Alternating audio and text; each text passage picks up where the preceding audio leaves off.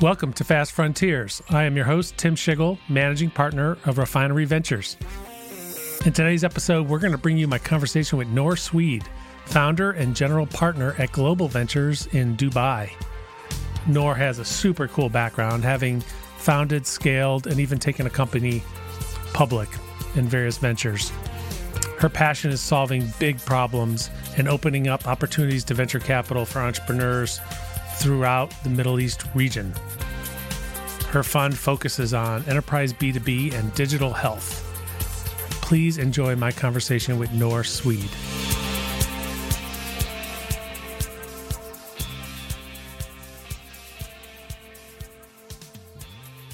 Identified by Forbes magazine as one of the world's top 50 women in tech, Noor's previous roles include CIO at the Dubai Future Foundation and founder of Zen Yoga studio chain, which was acquired by Cedarbridge. Further, Noor was the first Arab woman to scale, IPO, and operate a public company in the Middle East region, listing Deepa on the Nasdaq Dubai and the London Stock Exchange for $1.1 billion US in April 2008. In addition to board roles on Global Ventures portfolio companies, Noor is chairperson of the Middle East Venture Capital Association and director for MIT Sloan and TechWadi. Noor is also the independent chairperson for the board for Clue Health. Noor holds bachelor degrees in finance and economics from Boston College, an MBA from MIT Sloan, and began her career as a biotechnology and pharmaceutical strategy consultant in the US. Noor, welcome to Fast Frontiers. Thank you, Tim, for having me. This is so exciting. When we first connected, I was like, okay, we're going to record like 5 episodes here when you and I start talking. And well, it would be an honor and a privilege. Thank you. Well, you're doing so many exciting things there, and Fast Frontiers about how innovation's accelerating in unexpected places. And my guess is a lot of our listeners are going to be U.S. listeners and are not necessarily familiar with what's been happening there in Dubai. There's a lot going on, and you're one of the leaders. So if you would, tell us about what's happening there and how you got into ultimately being interested in being in venture capital. Absolutely. I will share my journey and kind of some insights that we've had. So, our part of the world, and when I say our part of the world, we think about Middle East Africa. So it's 1.5 billion people. We're very privileged and fortunate to have a population where 50% of our demographic is under the age of 30. And what that means is you have a lot of very young people doing a lot of very interesting things with their lives and wanting to change the world. And especially this generation is really driven and empowered to make the world a better place. That's what drives them. So with that sense of purpose in the youth, which are the majority of the population here, you can't help but notice that you have entrepreneurs trying to solve real problems in the world, and you can't help but want to support them. So in my journey, I built a company and scaled and sold it. And I was fortunate enough to scale an IPO another company, and realized that building something from 0 to 1 was in some ways much harder than running a $1 billion company.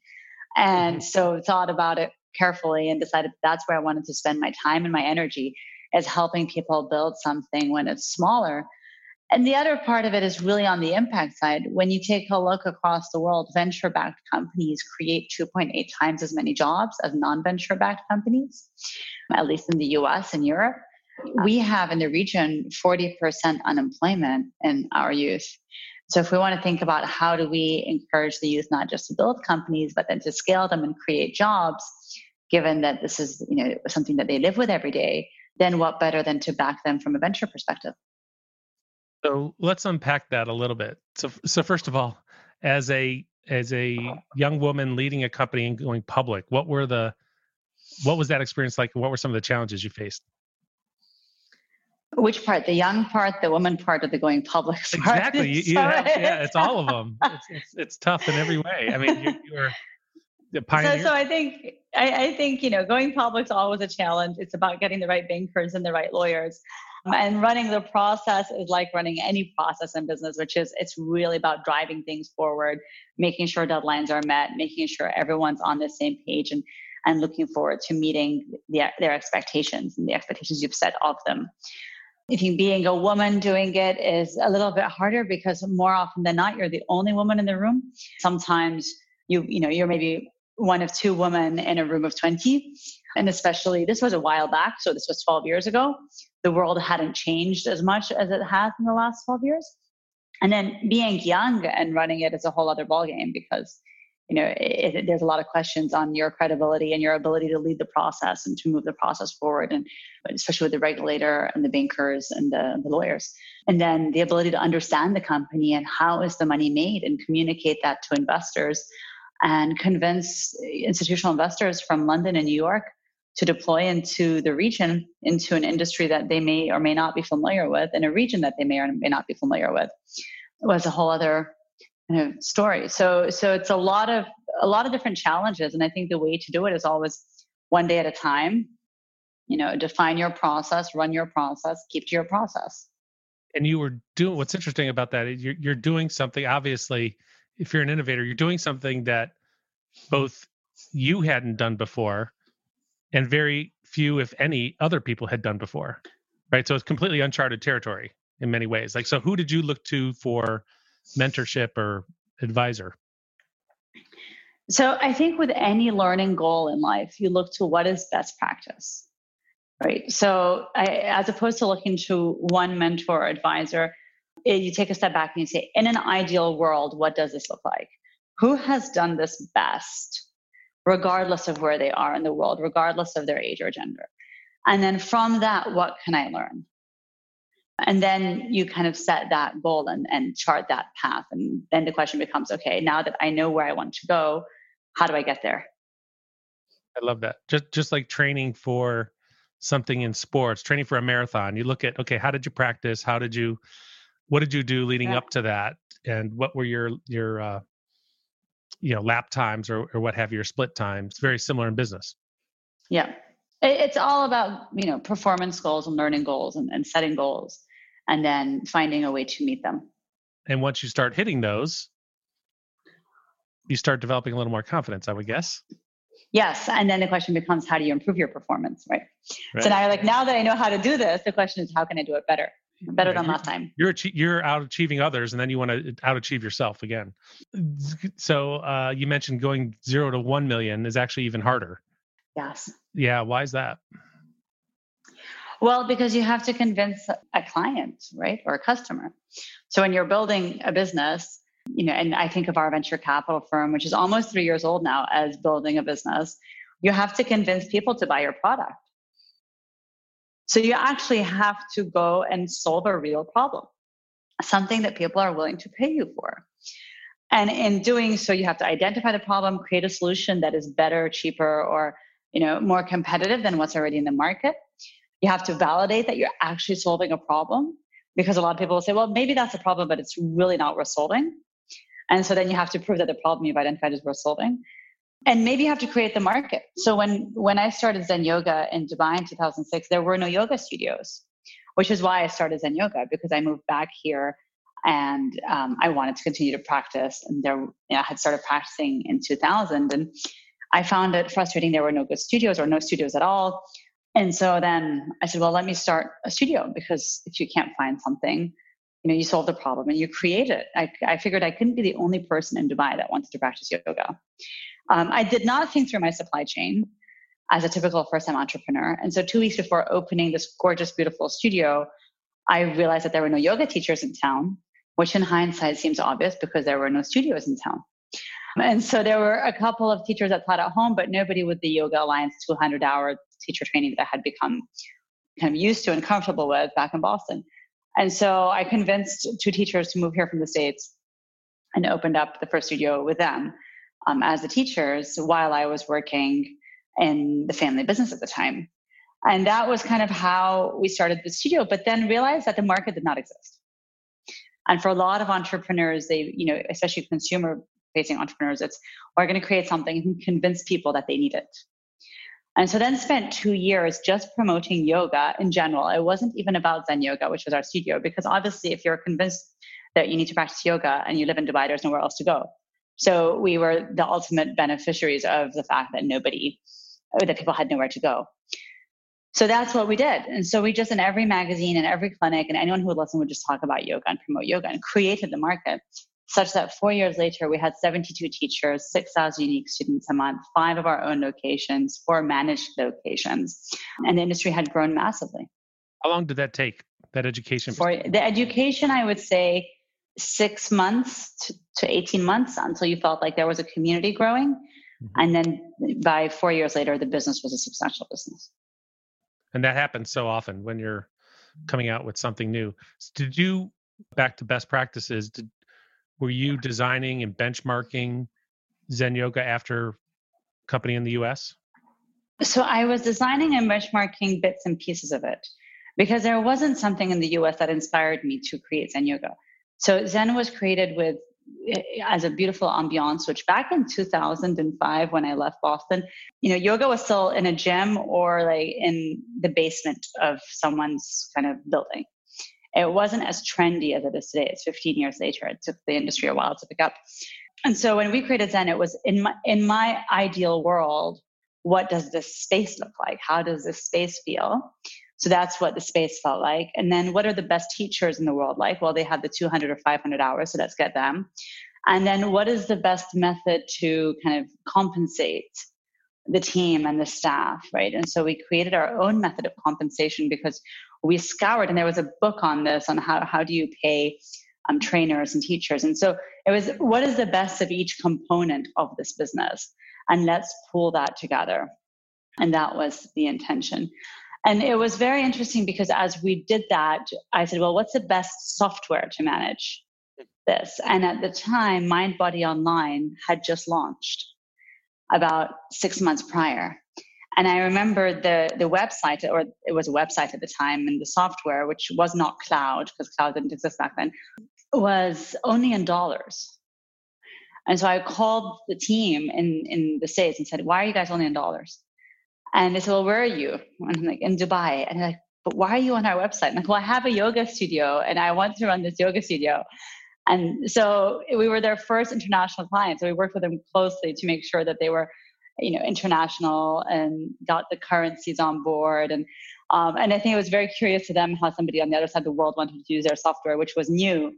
And it was curious to us how the best software we found online was something that had just launched less than a year earlier.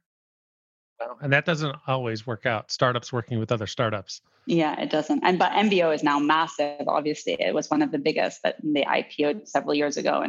But that was the beginning of the industry growth. So we were lucky. I think one of the learnings there is always, market timing. You can't always time the market, but if you come into an industry that's already mature, you have to compete really hard. Whereas if you come into an industry that's young and early, you have to educate the market. So you have to pick one. Both are struggles, but you pick one and go with it. And that takes time, and there's only so much you can do to accelerate the market. I mean, it's education, and it's hard to predict when the market's going to be ready. Absolutely. Yeah. So tell us more about the region and what's been happening and the state of venture capital and entrepreneurship and what you saw prior to global ventures. So I've been investing in venture in startups for about 12 years. Mm-hmm. And really as a method to support as first an angel investor and then in venture. And in that journey, realized that there wasn't enough funding for startups in the region and for entrepreneurs. And so the region has 0.02% of GDP invested in venture. The US has about 0.2%. So for context, it's 10x more as a percentage of GDP. So I started looking at the region and started helping entrepreneurs grow, and then would encourage them to raise money elsewhere because there wasn't enough capital in the region for venture, and they would move. So they moved to the US, they moved to Europe after they got funded. And that just wasn't something I wanted to encourage, because I think that the smartest people should stay here and grow their companies here for many reasons. And so then I thought, okay, well, that's an ecosystem problem. So I'm much more of an entrepreneur than an investor, in my DNA. I'm an investor by training and by skill, but in my DNA, I'm much more of an entrepreneur. So I looked around in 2014, once I had exited both companies that I was running, and asked, what's the biggest problem I can solve as an entrepreneur? And realized that the biggest problem I could actually try to solve or create a little dent in my surrounding was really access to capital for founders. And so that happens to be called venture capital. And so I found myself becoming a VC. It was not by design, it was by accident. Wow. So identifying another problem and coming up with a solution for it. Yeah. The companies, so tell us a little bit more about Global Venture specifically, the companies that you target and the stage. Yeah. And in what you've done in the last 3 years. So we invest in companies that have about $1 million in revenue and over. We do about 70% enterprise, 30% consumer. So we're much more of a B2B investor. We invest across the Middle East and Africa into companies that are generally scaling globally. So either it's global scalability, usually that's the enterprise side, or it's a regional white space. We align ourselves with 3 impact measurements from the United Nations Sustainable Development Goals, the UN SDGs. So we measure financial inclusion, we measure gender diversity, and we measure job creation. So we can tell you, like, our companies have created 2,600 jobs in the last 2 years. Our portfolio is 30% female, which for venture is about twice the average, and we're in the Middle East. So we have provided access to financial inclusion for over 35,000 people through our portfolio. So those are impact measurements that we look at. We are now starting to measure healthcare inclusion as we do more in digital health. So people who will have access to healthcare that previously had no access to a doctor. And we will start to look at education. Again, as tech picks up, we believe that in the next 5 to 10 years, you can probably start to measure how many more people are educated than would not have been given certain platforms. So we are a VC firm in all intents and purposes, but we do look at impact just because of the part of the world where we live. We believe that all capital should be deployed consciously. It's great how you've tied that all together and tied those goals so everything's aligned. The last 3 years is your first fund, a $50 million fund, right? So the first fund is a 2018 vintage. Our first investment was made in May 2018. And that's a $50 million fund. Now we are in the middle of our second fund raise. It's a 50% digital health fund. And we've seen a lot of parallels between healthcare inclusion becoming a priority now after the healthcare crisis and financial inclusion becoming a priority after the financial crisis 10 years ago. And what we really have seen is as financial inclusion 10 years ago became a priority, what fintech did was really help emerging markets leapfrog. So people went from having cash and coin to having a mobile wallet. They completely skipped the legacy infrastructure of banks. And the reason that happened is that banks cannot sustainably cater to the middle and the bottom parts of the pyramid, right? And you had 85% of our markets unbanked, which have now come online using mobiles because you have the highest digital penetration of mobiles in the world. And so when you think about healthcare inclusion, it's the same thing. It's not that people are going to replace their doctors. We don't have enough doctors. We have 1.2 doctors per 1,000 people versus 4 for the US and 4.8 for Europe. So when we stop and think, and same with hospital beds. So when we stop and think, how do people go from no healthcare to healthcare? It's they're going from no doctor to a teledoctor. We're not going to fix healthcare inclusion by building more hospitals, just like we didn't solve financial inclusion by building more banks. But it takes needs. So, M-Pesa was created in Kenya and that was kind of one of the first financial inclusion or fintechs that really changed the world. And the reason that happened in terms of mobile banking was because it's not that people are trying to think outside the box in Kenya. It's that there is no box. And with that, it's, okay, everybody has mobile, everybody has cash. How do you turn cash to digital money or mobile money? Right. And so you don't have to deal with thinking through your banking system and your regulator and your legacy infrastructure. And similarly in healthcare, the Rwandan government has come forward and said, by the end of 2021, every citizen will have access to a teledoctor. And that is a much better way for government to approach things than try to say, we're going to build, 1,000 hospitals. So that's how we're starting to think about healthcare inclusion in the same parallelisms as financial inclusion 10 years ago. And similarly, 10 years ago, if we told you, Tim or anybody, that your phone was going to become a bank and you're going to have all of your financial data on your phone and you're going to do wire transfers from your phone and you're going to, do currency and you're going to, buy your stocks on your phone, you would have said that's impossible. And now if we tell you, guess what, your phone or some other device, so a watch or some sort of strap around your wrist is going to become your remote diagnostics that actually keeps all your medical records and make sure you take your med. And if you're sick, it will tell you before you can call your doctor, right? Because it's measuring all your biometrics all the time. People today would think that that's quite insane. The same way they thought that your phone becoming your bank was insane just 10 years ago. Wow. Well, I love the fact, I mean, you started with the fact that you have 50% of your people under 30 and this change the world mentality, which I think has been part of what's driven Silicon Valley for so long, right? People go there because they want to change the world. So by definition, most people there, that's what they're doing. So what challenges do you face in the region? How do you think the region still needs to, grow, or what challenges need to be overcome?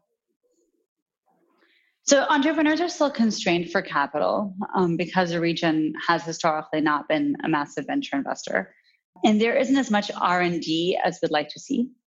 So innovations are still a little bit on the technology side, some on the business model side, but not deep tech, which is what, would be nice to see more of.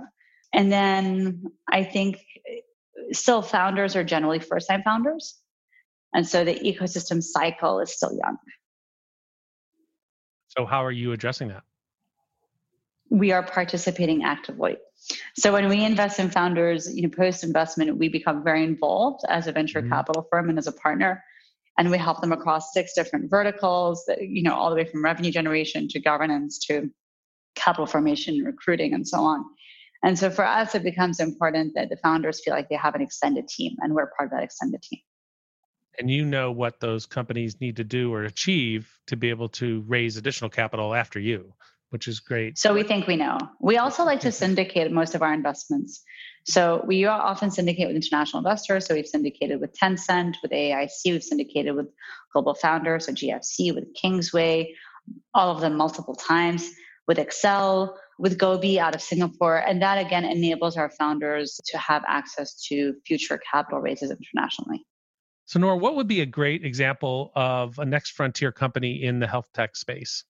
So why don't I give you an example of a company that started in the region and is scaling globally now in that space. So we have in our portfolio a company called Proximie, which is an augmented reality solution or mixed reality solution for hospitals. And so she was a surgeon for 15 years working on cleft palates for children in war zones and other hard to reach markets, and wished she could clone herself because she couldn't get into enough places as fast as possible. But instead of cloning herself, they started streaming. If you fast forward 5 years, Proximie is now based between the region and London, works with the NHS across 300 facilities, has done 6,000 interactions, more than double since COVID started. What they do is they allow the surgeon, the specialist surgeon, to stream into the operating room virtually. So to just scrub in as a proctor. And it looks like his hand is literally inside the patient and guiding the surgeon that's in the room on what to do. So whereas this seems like, it's for, war zones and emerging markets that don't have doctors, if you take a look at the differences in surgeries between London and some other parts of England, or Boston and some other parts of the US, you find that there's a 3x increase in complications and fatalities because you have the wrong surgeon or a surgeon that's not as experienced in that specific type of surgery in the room. And so what COVID highlighted was the need to be able to get these surgeons in the room faster and cheaper, and as well as the ability for medical device companies to have their devices implanted with these surgeons remote rather than having to send a rep or a proctoring surgeon every time these devices wanted to be implanted. And so because of that, the company now operates in the UK and the US, globally. They were covered recently in the Financial Times because they did something between the Cleveland Clinic and Afghanistan and saved 2 lives, and the surgeon was sitting in the Cleveland Clinic in the US. And so when you think about the global application of this across many different markets, even within the US or within the UK or within Europe, but the solution was derived in a market that needed it, where the need was much more dire than anywhere else. So explain how that works. So is it more than the doctor just being on a video in the operating room? Yes, so it's a doctor being on a video in the operating room with the images of the patient on the same screen and the doctor being able to point to different things live while the other doctor is moving his hand. So it almost feels like a doctor's guiding the doctor that's in the OR physically. Wow. Wow, that's great. Well, and the connection to Cleveland Clinic, and also my alma mater, Case Western Reserve, has been one of the leaders with the HoloLens doing, I think they did the first, virtual cadaver surgery. So they have a big practice there, and we'll have to connect you. That would be great. Yeah. That would be great. Yeah. So that's just one example. I can go on for ages. What are there some myths that you'd like to break in the region or bust? Well, yeah, I think that we have incredible founders here that innovate and really build new solutions rather than just emulate. And I think one of the myths is where most of our founders are copycat founders. And I would say across our portfolio of 20 companies, maybe 3 are copycats. The rest are all genuinely innovative solutions. And they've scaled globally. So 70% of our companies scale outside the region within 1 year of our investing, which is part of our mandate as an investor. As we say, we'd like for them to enter global markets and with revenues, not costs, right? So a big differentiator. It's easy for someone to open an office somewhere and hire someone. It's harder to land a client. So that's a myth, is that, we're only emulators, not innovators. Another myth, I think, is that the region's companies are only for the region. So we've shown that no, our region's companies can compete globally on a SaaS perspective, on a cybersecurity perspective. So from all perspectives. And then I think another myth is that there are no female founders in the region. So for us, 30% female founders is a good number, and we are looking to increase it. Wow. Well, it sounds like any company you invest in is going to get, if they're not already thinking big, they're going to be thinking big. Just by your presence. Hope so. Your presence alone. We hope so. One of the things that I've focused on is this, that growth experience. Are you finding other companies or places where you tend to recruit from, where you're able to tap into some of that talent? I think we recruit globally. So especially in Dubai, it's such a global city. So founders here can recruit globally. We are recruiting a lot from Egypt, from Jordan, some from Europe, especially after the Careem exit. So when Careem sold to Uber for $3.5 billion last year, that was a second big exit out of the region in a short period of time. And people started paying attention. Yeah, I bet. So are you building that as a platform within Global Ventures on the recruiting side, or is that done independently by each of your portfolio companies? We were building it as a platform and then realized that we could never meet all our founders' needs. So we signed with 2 top tech recruiting agencies on a platform level. And so our portfolio have very discounted fees to use those 2 recruiting firms who are much more effective than us. But we still, on our platform, we also have an intranet for our founders and a community amongst them. And so they always post if they're looking for someone, and if that gets shared among them. And I think that they often refer the best candidates to each other rather than from an outside recruiter. How have things changed as a result of COVID and remote work? I think the portfolio went through a difficult April, maybe May, but September, 70% of our companies reached all-time revenue highs. So they've come out on the other side stronger. I think it forced people to think a little bit more about sustainability, but that's the beauty of emerging market founders. And maybe, Tim, you have also some experience in this, is that they think about sustainability from a very early stage in their company's development, because there isn't more capital, 6 months later, I'll just raise another $10 million round is not something that occurs to them. So because of that, they get to a mature team with a really good product and clients as the first port of call before they go out to raise a proper round. And so sustainability is built into the DNAs of these companies. So it wasn't that difficult for them to go from, okay, we're burning some cash, to let's go back to being sustainable, because that's in their DNA. The other thing that I think COVID did was really solidify the concept of you have to back the right founders, because companies need to change occasionally, or pivot massively, right? So depending on where you are. But if you pick the right founder, then they're able to do that for the company. If you pick the right company, or you love the company, but you kind of like the founder, then you don't know if they could survive that. So it's really highlighted the importance of picking the strongest founders when you're building a portfolio as a VC. So what do you look for? What are some of the questions you like to ask to help you pick the right folks? Yeah, I don't think it's a predetermined set of questions. I actually think it's a lot more to do with what is the problem they're solving and why do they care to solve it? And then obviously you can get into like, does the problem even matter? Does it exist in reality or just in your head? And how big is this problem? Is it worth solving? But if you see that passion in a founder, there's like a twinkle in the eye and a sparkle, and they're going to get out of bed on the worst of days and solve that problem because it really matters to them.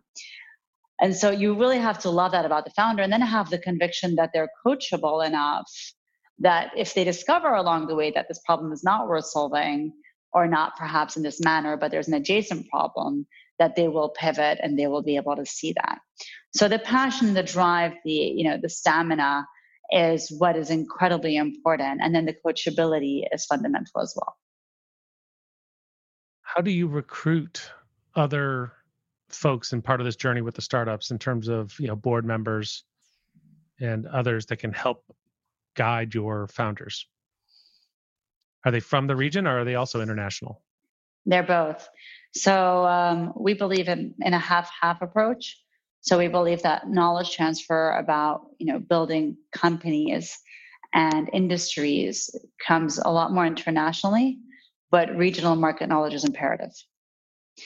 So we try to put the two together when we structure boards or advisory committees or cap tables. So for your next fund, any challenges you face or any messages you'd like to get out there? So I think that, the next fund, 50% digital health, 50% other accelerated industries, so all the way from ed tech to fintech to data to goodness, future of work. For us, we believe that the emerging markets, and especially where we sit, which is still young in terms of emerging market growth, is going to be the next 5 to 10 years, if not 20 years of global growth. So given the demographic, given the shifts, given the globalization and the access, and even the democratization of access to job opportunities, that now you can apply for that engineering job in the US, no matter where you're sitting, because suddenly it's much more acceptable that you are sitting somewhere in Africa or India or the Middle East doing the work. So we believe there's been a fundamental shift in the way people work and in access to opportunities. And we believe that the growth for the next 5 to 10 or 20 years is going to come from emerging markets, and that digital health is the next kind of 5 years in terms of where we're looking. And other areas are also very interesting, but that this is a much more, I don't want to say important, but real part of the world in terms of the problems being solved impact hundreds of millions, if not billions of people, rather than the top 2%. So you create also a lot of impact as you solve these problems. So we believe, it's really about doing well and doing good. And you can make the venture returns while affecting people's lives positively. So what is your current LP makeup in terms of high net worth individuals, family offices, or institutions? All of the above. So 50% or the 40% institutions, 60% high net worths and families, 65% US, 35% non-US. Great. So any investors listening that have any interest are always in this, welcome. Always welcome to talk to Nora. I would encourage it. So if we can, Nora, let's go back to specifics around the company, the stage, and the growth. Like from the time you invest through the next, let's say 24 months of that investment, what patterns have you seen, if any, or what kind of issues do you find yourself and the company and the founders solving or having to solve for in that next 24-month period, which I think is very critical to kind of unlocking that growth? What are you learning there? What do you expect and what are you seeing? So usually it's at least, I'd say 5x growth on the indicators that we measure. They often recruit very quickly. So they're often at the stage where, at $1 million, $2 million in revenue, they have really good product market fit. They have a few key clients, and their next thing is we want to hire a chief sales officer. Right? So it's really the tech is very strong, and it's about getting to the next level in sales, which is why then they grow very quickly. And then they usually go into 1 or 2 new markets within that period of time as well. Well, I think that recruiting point, back to Fast Frontiers and other other places and unexpected places. Not every region has all that resident capability or knowledge or skills.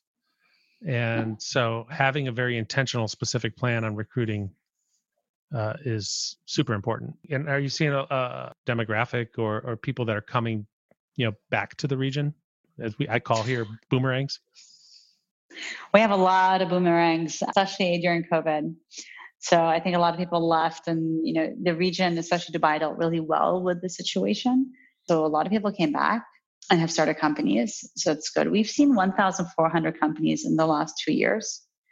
So there's a lot of companies out there raising capital. Not all of them obviously met our mandate. But yeah, we have the boomerangs coming back and they tend to be more emulative than innovative. Oh, really? Yeah, because they've seen something where they were. Mm-hmm. And they're like, oh, well, if this worked in London, it should work here. And the response is always, probably, why don't you spend some time exploring how you can adjust it so it's reasonably suitable for the region. So specific to regional issues and understanding that market dynamics. Careem, which was the regional Uber, they won, and Uber acquired them in the end because of the regional understanding where people have cash, not credit cards. People want to talk to someone on the phone. They don't want to use an app. And they want to book in advance. And so offering those in that order over their first year kind of meant that they owned the market, because as long as Uber was credit card and book on app and you can't book in advance, then they were going to get the lion's share of the market. And that's what happened. And it was because they understood the regional dynamics. Did they discover that over time, or they started that way? I don't. They started that way. Yeah. They were two ex-McKinsey consultants who were used to kind of landing and having to find a car or a taxi. And before Uber started here, they started, and they said from the get-go, we have to accept cash. And then they realized that people were trying to call. That people were like sending them messages saying, I want to book, but why can't I call?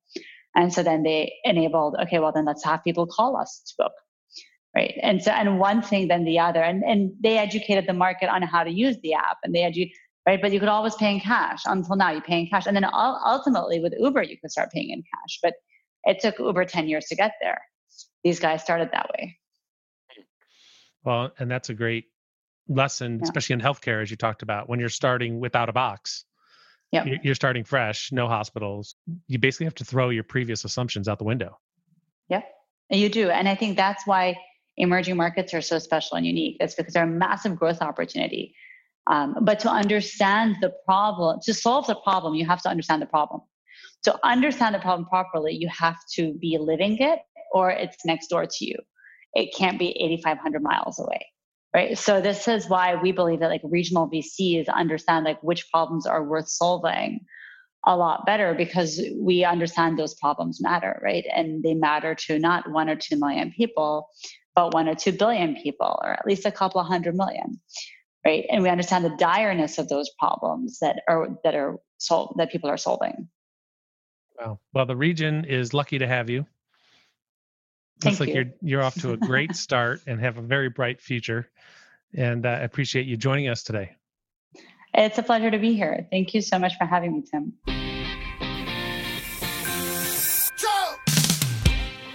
Thanks for listening to Fast Frontiers. If you like our show and want to know more, check out our website at fastfrontiers.com. If you enjoyed this episode, please share it with others and give us a rating and review on your favorite podcast platform.